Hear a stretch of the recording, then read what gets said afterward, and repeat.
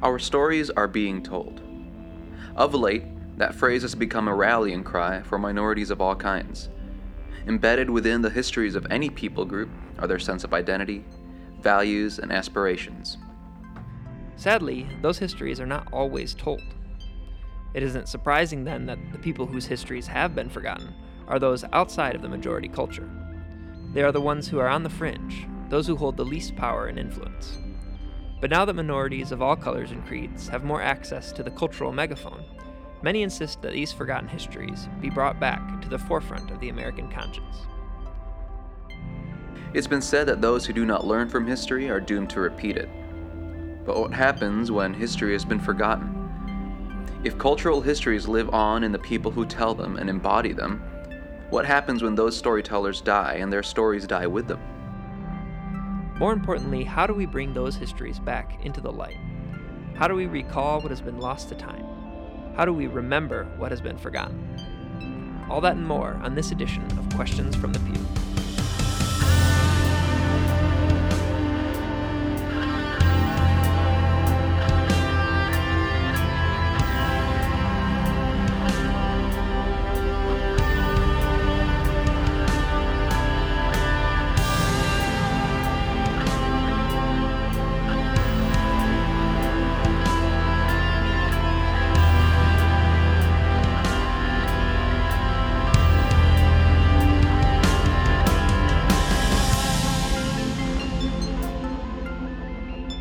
Welcome to Questions from the Pew, the intersection of faith and culture. We're your hosts, Rikers Alameda. This is Lucas Manning. With us today is Emmanuel Ricky Padilla. He's been on the show before, friend of the show. Ricky completed his master's in systematic theology from Trinity Evangelical Divinity School. Can you tell us a little bit more about what you're doing right now? Yeah, I am an instructor of Bible and Theology at the Moody Bible Institute. I'm the program head of Integrated Ministry Studies. And then I run a ministry called World Outspoken, which focuses on culture making for the church. Cool. Well, yeah, glad to have you on. Yes, might have a plug later on in the show. But yeah, I guess you can kind of think of this episode, I suppose, as a bit of an extension to the Black Panther podcast that we did in season 0. We need to get a soundbite that's like season 0. That's a great idea. Anytime we reference a previous. And I guess what kind of this talk is revolving around is the non-binary nature of the talks of race and ethnicity in America. A lot of times things can get boiled down to just white and black. And some would say that it should, some would say that it shouldn't. And I guess we're here maybe to flesh out the conversation a little bit. And I guess engage with, I guess maybe the forgotten voices in history, the forgotten just histories that have taken place here. Yeah. I guess a first question to start off with is to ask, why does this even matter? Clearly, black-white relations are at the forefront of American culture and American conversation at this point. But I guess what purpose does it serve to broaden that conversation a little bit? I think it's a good place to start. Yeah, I mean, that's an important spot for a few reasons. I was at a conference earlier this year, or I guess last year, during season 0, where there was a panel discussion among an Asian American pastor, a few Hispanic pastors, African American guys. It was a mix of the broad categories, and they asked the same question: why it's important to not just do black-white history or even think about diversity in terms of black-white. And it was really interesting that one of the pastors suggested that, no, actually we need the black-white archetype to start with. And I just don't think that's true for a number of reasons. One, I think that if we broaden that to think through history also including a Native American or indigenous background and keeping that in mind, one, we're more likely to be empathetic because it changes the way we view history. So we're more likely to be empathetic, and we're more likely to own the guilt in our own past. I think those are the two primary reasons that it's important to think through history from more than one lens. Right. Yeah, absolutely. And I think, too, not that it shouldn't, but the white-black narrative, like the white-black issue gets a lot of attention, I would say, whereas maybe some of these other top histories don't ever get talked about. So I guess they're blind spots to a lot of people. I would say even the most entrenched white people in Whiteville know that there's issues or are actively ignoring. Sorry, maybe they don't. Are actively ignoring the issues of white and black in America. But maybe a lot of people don't know. So some of the things we're going to talk about, like the Watsonville riots, I didn't know about that until very recently. And yeah, a lot of these things where it's I don't know. I guess just exposing the things that we need to expose so we can address them and move forward. Because there's no way that we're moving forward if we don't go back and actually give it some attention, I guess. Or even looking beyond just moving forward, but because history most times is cyclical, right? And that only happens because we don't learn from the mistakes of the past. And so, I guess the hope is that we are able to see the problems for what they are, so that way, in the future when stuff like this happens again, we can avoid the mistakes of the past. That might be naive, I don't know, but I think that's a good goal or a good hope at least. Yeah, for sure. At least we have to know to move forward. Yeah. Whether we do or not. Yeah. Is a toss-up. Hopefully we will. That's what we're trying to do. Woo. That's what it is. Yeah, I guess, so we're talking about forgotten histories. That's the name of the podcast. I guess it would be helpful to maybe have some examples of what we're talking about. So I don't know if you or you. Yeah, Riker, do you want to share? Yeah. You already brought up the riots in California. Yeah, We could start there, and I'll share something from at least the Hispanic perspective briefly. Yeah. Again, and I think, Ricky, you had written a little bit about this, but there's that binary of just thinking about race relations from a black-white sort of vantage point. But so often that forgets and that ignores other minorities and the stories of other minorities and other minority groups. So, one example is the Watsonville riots, and I think this happened in the 30s, if I'm right.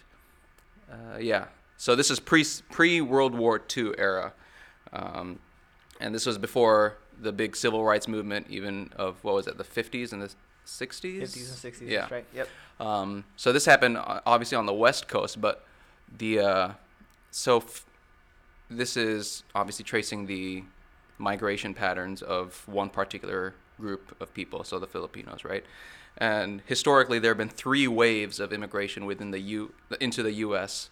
And pre-World War II in the 30s and the 20s, that was the first big wave of immigration, and largely it was going into California, and they took the position of farm labor, really. As that's often the case, the cheap manual labor went to the immigrants. And so the farmers would, white farm owners would hire cheaper labor because it's more beneficial for them, to the detriment of white workers and laborers. So that was one reason why the riots started. And then 2 was just the interactions between Filipinos and particularly white women. White men all of a sudden got super defensive about, quote unquote, their women. And that whole issue of, what is the term? Miscegenation or something like that. It's interactions or relations, or romantic relationships between people of different races. And that was outlawed at that point, right? Yeah. So that and a you couple. Say all of a sudden, I don't know. If it was all of a sudden, probably. Sorry, Yeah. All of a sudden, white dudes got angry because other people were Fair. No. But they got angry, and I guess in Watsonville, was a pretty small town.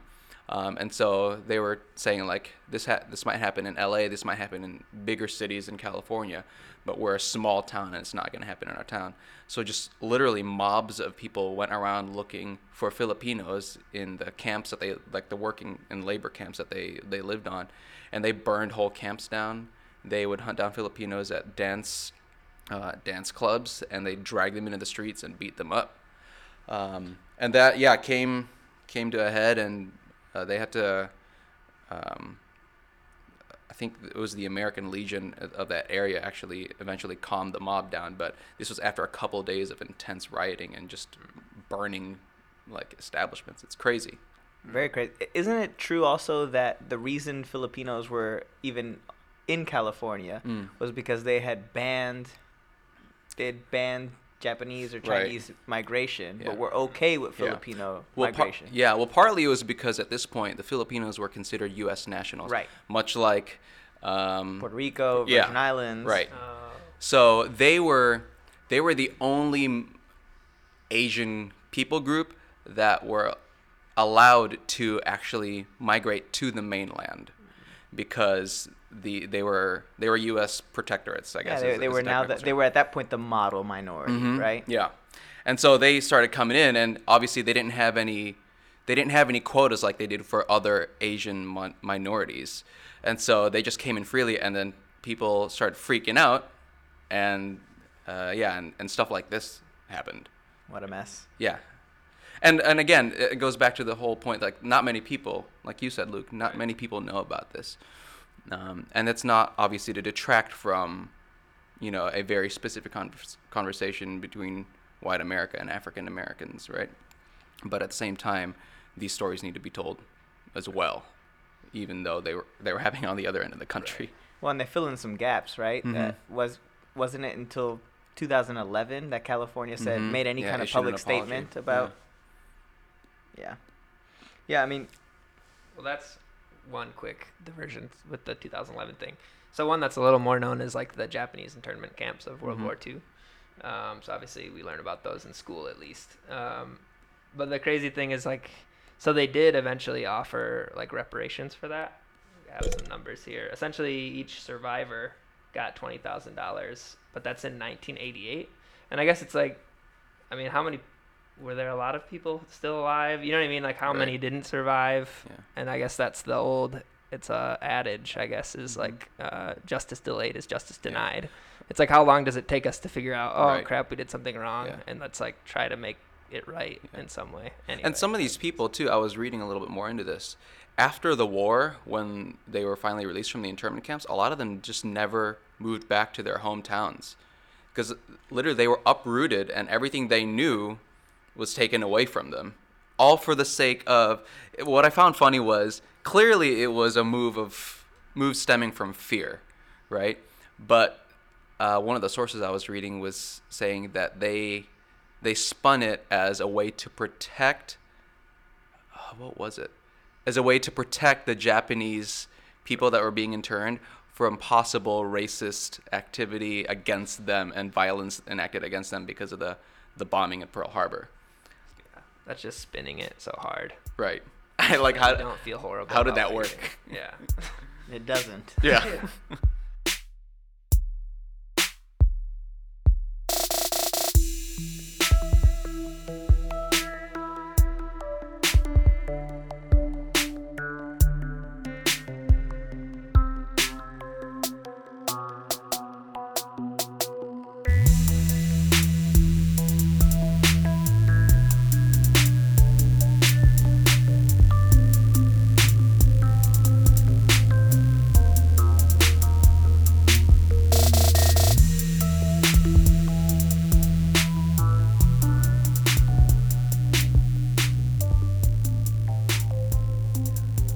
Yeah, there's a lot of this.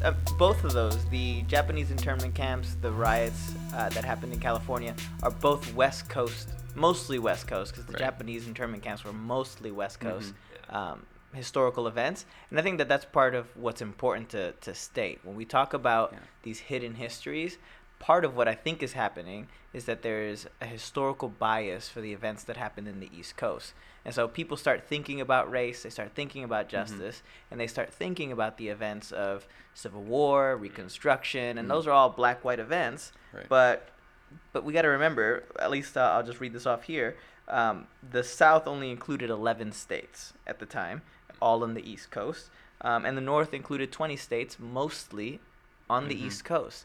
And so our history becomes sort of bent in a way when we start thinking of it with an East Coast bias, is what I tell my students and what I write about. When we think of the U.S., we have to have a bigger picture than than that East Coast bias, especially if it's going to include indigenous people, if it's going to include Hispanics who are the children of indigenous people, if it's going to include Asians who have traveled into the country. Most have traveled in with a starting point in the West Coast. And so, I just think that that's an important part of it, especially as it relates to, I'm not Mexican, but in this way, I think it's important to think about a lot of the Western territories that are now California, Texas, New Mexico. That land obviously at one point belonged to Mexico up until 1848 was finally when they relinquished it. And we forget that overnight, when they signed that Treaty of Guadalupe, overnight 100,000 Mexicans became Americans, and they were being asked to leave land that was theirs. And so there's just a really important detail about making sure we think through the West and its relationship to what happened in history, because part of what really spurred the Civil War and part of what gave it a little more juice was the fact that Mexico had an anti-slavery law. And when that change was made, part of the reason that America wanted that land, there was already whites that were there. So, interesting tidbit of history. In 1819, there weren't enough Mexicans to cover the entire land, and so Mexicans were allowing immigration from the U.S. into Mexico, which is Texas, California, those states, right? Eventually, they realized, all right, we have a lot of white people coming in. We have to slow this down. And so they started slowing that down, and there was a tension between the whites who were moving into Mexico and Mexicans over slaves. Whites wanted to be able to keep their slaves. Mexicans had a law against it, and so. Part of the history of Mexico really drives their anti-slavery law. We can talk about that if we want, but the point being, when the U.S. took over that land, there was tension of, are these going to be slave-owning states or not?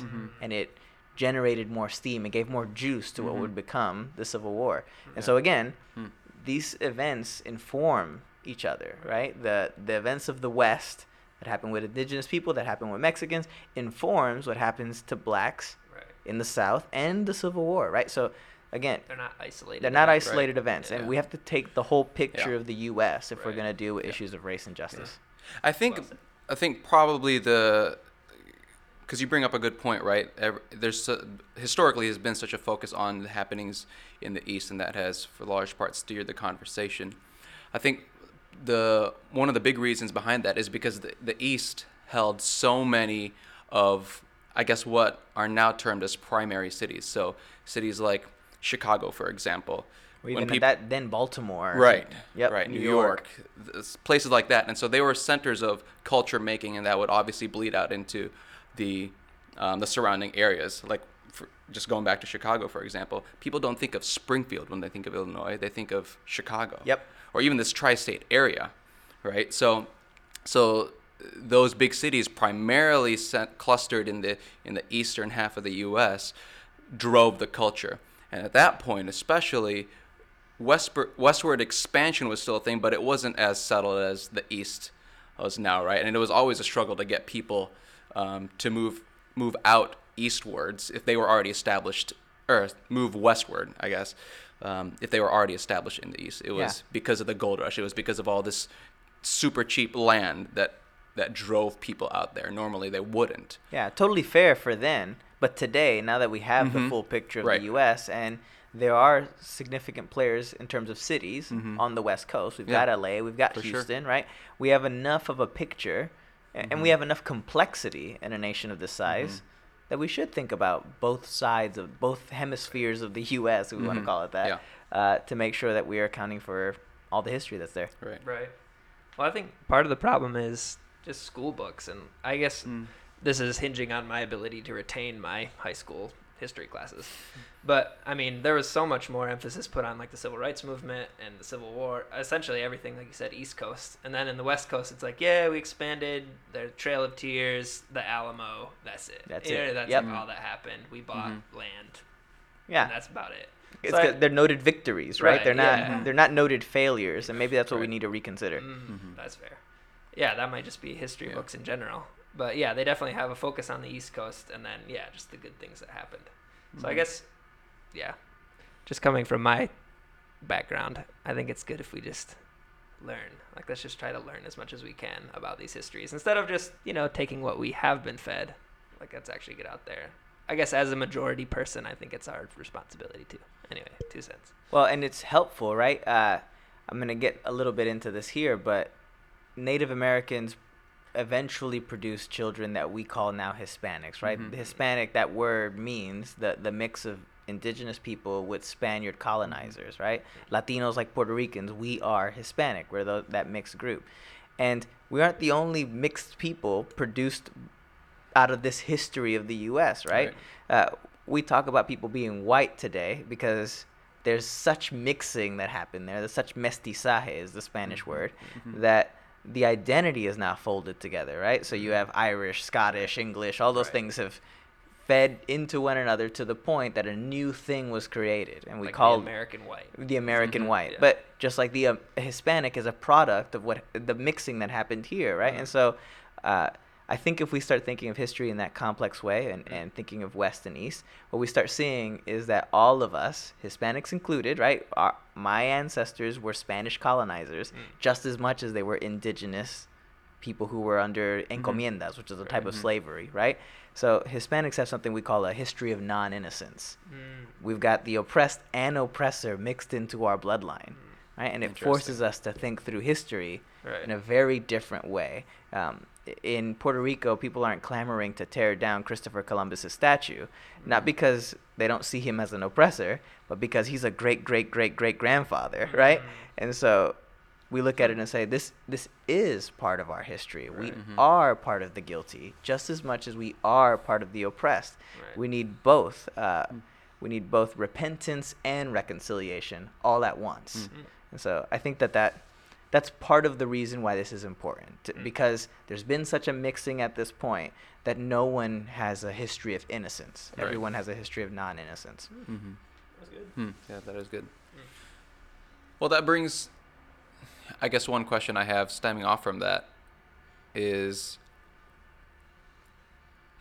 I guess the idea in my mind of historical amnesia, right? So how much of it is passive, how much of it is active? Because as the progression of time keeps going, things will get forgotten if they're not dealt with, or some things are actively covered up, or like what you were saying, historical events are given a new spin or a different spin. Aside from what actually happened, so that active versus passive sort of thing. And I think you see that a lot with events like, I'm going to go back to the Japanese internment, right? So there, in the two explanations of why that happened, there's a very active forgetting of history and a very passive one.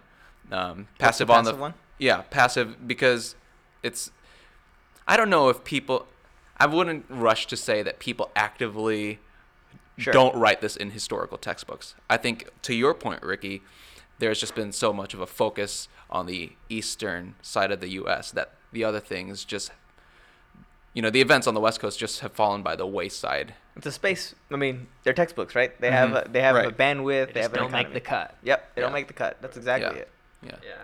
Yeah. In terms of that passive or active remembrance, there's a part of me that just says we need to remember well and remember in a healthy way, right? One thing that's interesting about Puerto Rican households, and this is pretty common. I don't want to say that it's every single Puerto Rican, but it's pretty common that somewhere in the house there'll be a poster, there'll be a flag, there'll be an image somewhere that, for instance, in my household back home in Florida, my mom had a poster that included the Puerto Rican flag, the island at the bottom, the base of the poster, the Puerto Rican flag over it, and then over top of it, 3 figures.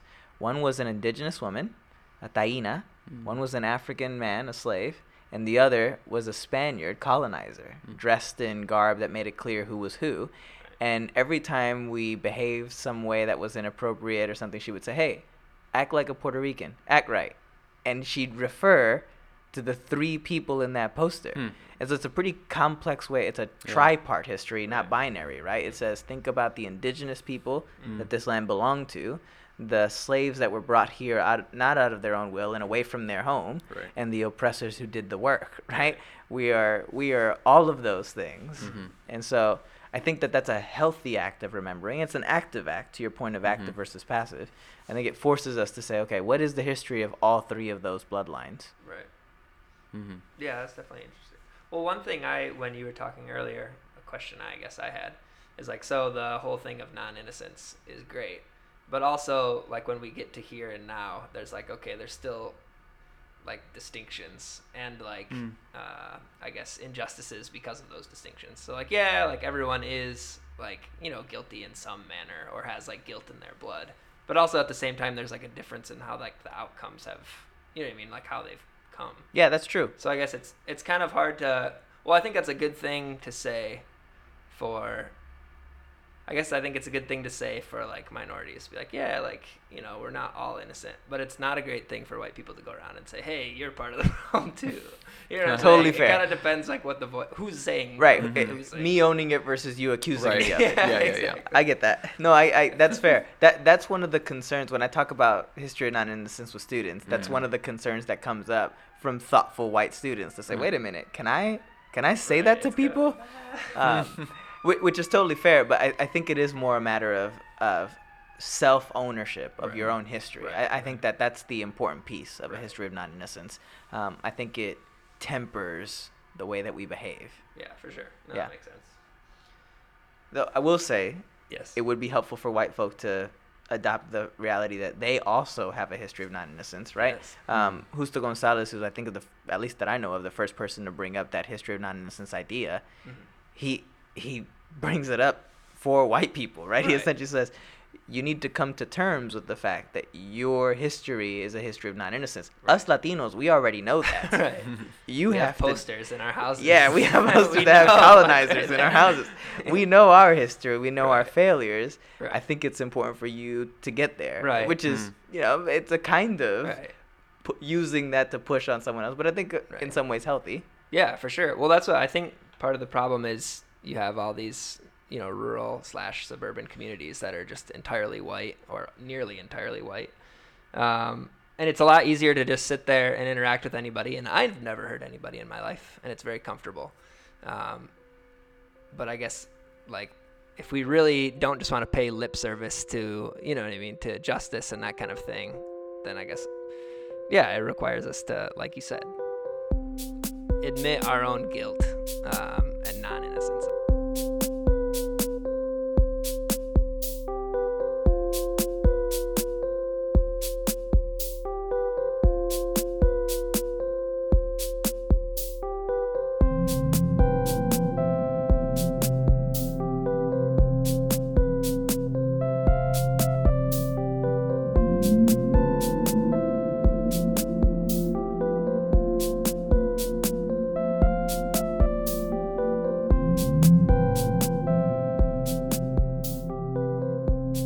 I think there's a lot of difficulty among majority culture here in America in doing just that thing because of this idea of, again, American exceptionalism. And I think underlying all of this is still the idea of manifest destiny, where it's like America's gotten to this point because it was divinely, you know, orchestrated so that we could, you know, benefit the world and whatnot. Exceptionalism. Yeah, and so I think it's difficult to get out of that mode, even though I wouldn't say that we're active, you know, that America's actively acting on that. But I think it's still undergirding a lot of the way we think, the way we vote, the way we interact with other minorities. So it makes that endeavor of owning up to, you know, owning up to your own culpability and the things of the past, that makes it a little bit more difficult. Yeah, agreed. And I'm not entirely sure how we change that. I mean, part of it is changing the history, right? Telling a thicker story. Right.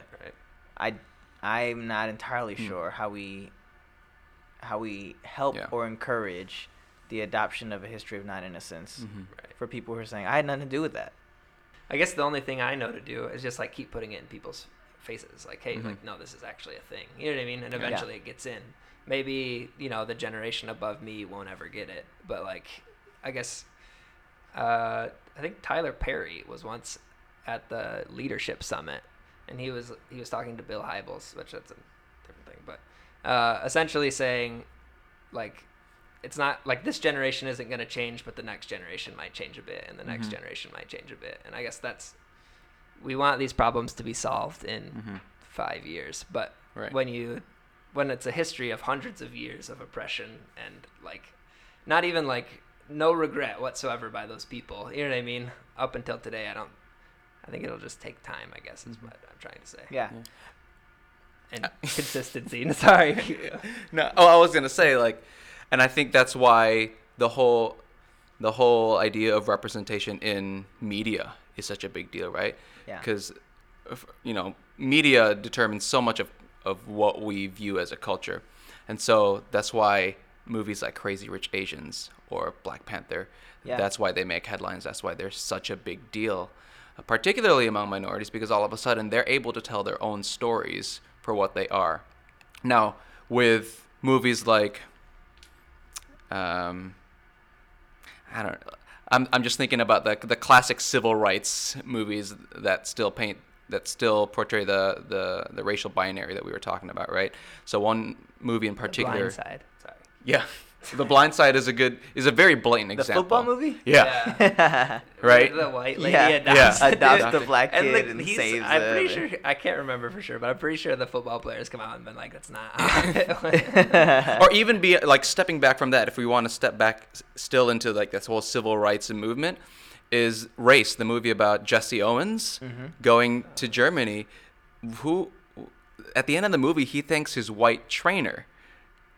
Interesting. It was going so well up to that point, and then all of a sudden they turn back around. It's almost like a grasping for that rescue mentality. Well, and it's like reinterpreting history. So obviously he did something great. So it's like, oh, but who is really supporting him? You know what I mean? Like the movie could have made its point and could have been impactful without that little snippet. Absolutely. Yeah, so in that sense, maybe it is the stories we tell and the way that they shape the culture and the identity that we take. I do think we need an identity that draws us together, both into a history of non-innocence and into a kind of union, right? Something that is much more of a, hey, we've got to work on this together.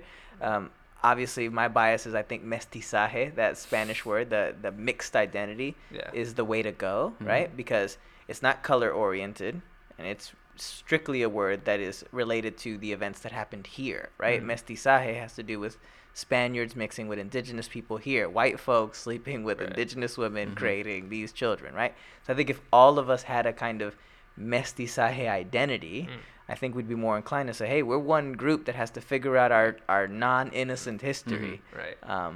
Because neither of us are those people. Because, right. Neither of us are innocent, but we have issues between us that we have to resolve because we are still one people. Right.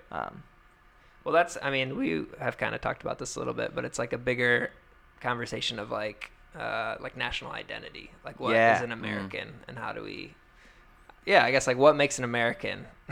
Because it seems like there's ideas that are polar opposites from one another. And so that's like where you get the differences, right? And the tension. Well, I think it was Teddy Roosevelt or something. He wrote this in some speech or some address or something, but he was talking about like the idea of this ideal immigrant. Like America is a nation of immigrants, but then he listed these qualities like they're willing. Essentially, the tone of his speech or whatever it was that immigrants, if they want to come to America, need to lay down their cultural identities and assume an American cultural identity. Well, that's the melting pot idea. That's what I was just gonna say. Yeah. In Chicago, the 1909 plan for how the city was going to be built, the first paragraph says that one of the objectives of the plan is to ensure proper assimilation of the immigrants showing up. Dang, that's crazy. It's in the first paragraph of the plan. Like this is a stated, this is what we're here to do goal. With this city. Right. We're here to build a city that is going to be a very clear and easy on-ramp to becoming American. And by that they mean a very specific set of cultural values and not the retention of your previous ones, right? And so to your point, it's manifest destiny. It's a lot. And that's of an example of very active, very forgetting of history. Yeah, well, and it's interesting, right? The 1909 plan in Chicago, they thought they were doing good. Yeah. They were convinced that this was the most helpful thing that they could provide to an immigrant. And so so there's an existing blindness then that affects our blindness today, Sure. right? So, but yeah, if you ask Daniel Burnham, he was convinced that that was the best way to treat immigrants. One thing that we can learn from our northern brothers up there in the old great country of Canada. Yeah, the God Maple bless Leaf. them. God bless them. So we, like you said, we talk about like the American melting pot, but in Canada they have the Canadian mosaic, which essentially means we maintain our distinct cultural values and identity in the little pieces of a mosaic, but it all comes together to form like a beautiful image. And I guess we sat around a little bit trying to think of another word for mosaic that America could use, and we have no ideas. I don't know. If you have an idea, please let us know. Yeah, I don't have one. I I still said think that's salad bowl, which is the most uninspiring thing I've ever heard. I'm the lettuce. Yeah, I want to be a Roma part of the tomato. salad bowl. What kind of salad would we be if we were the Caesar American salad bowl? Caesar salad, the 'cause most we're the boring empire. salad. We're the empire. Oh, I Caesar see. salad because we're the empire. Also, Clever. I love Caesar salad. Though. The most boring salad possible. Whoa! I don't know about that. I'm all The about next those apple episode salads. will be food reviews questions.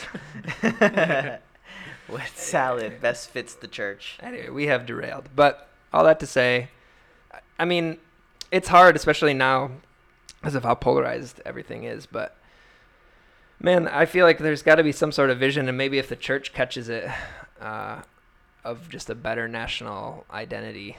I mean, I just think that's what we need. Yeah, agreed. Yeah. I mean, if we wanted to take a theological spin on this, right? It's the task of the church to mirror that. If we want a mosaic ideal, then that should be very clear in the church. And we have images for that, right? Yeah. The body image still provides distinction for each body part, Yeah. right? Constantly when we talk about the unity of the church in the New Testament, we talk about the unity with different gifts between people, right? And so we have images and metaphors in Scripture that drive the church to a kind of union that still accounts for distinction. Unity in diversity. Yeah. Particularly helpful, I think, is, I don't even remember what passage it is, but I think Paul talks about how when one part of the body is hurt, other parts of the body feel that pain as well.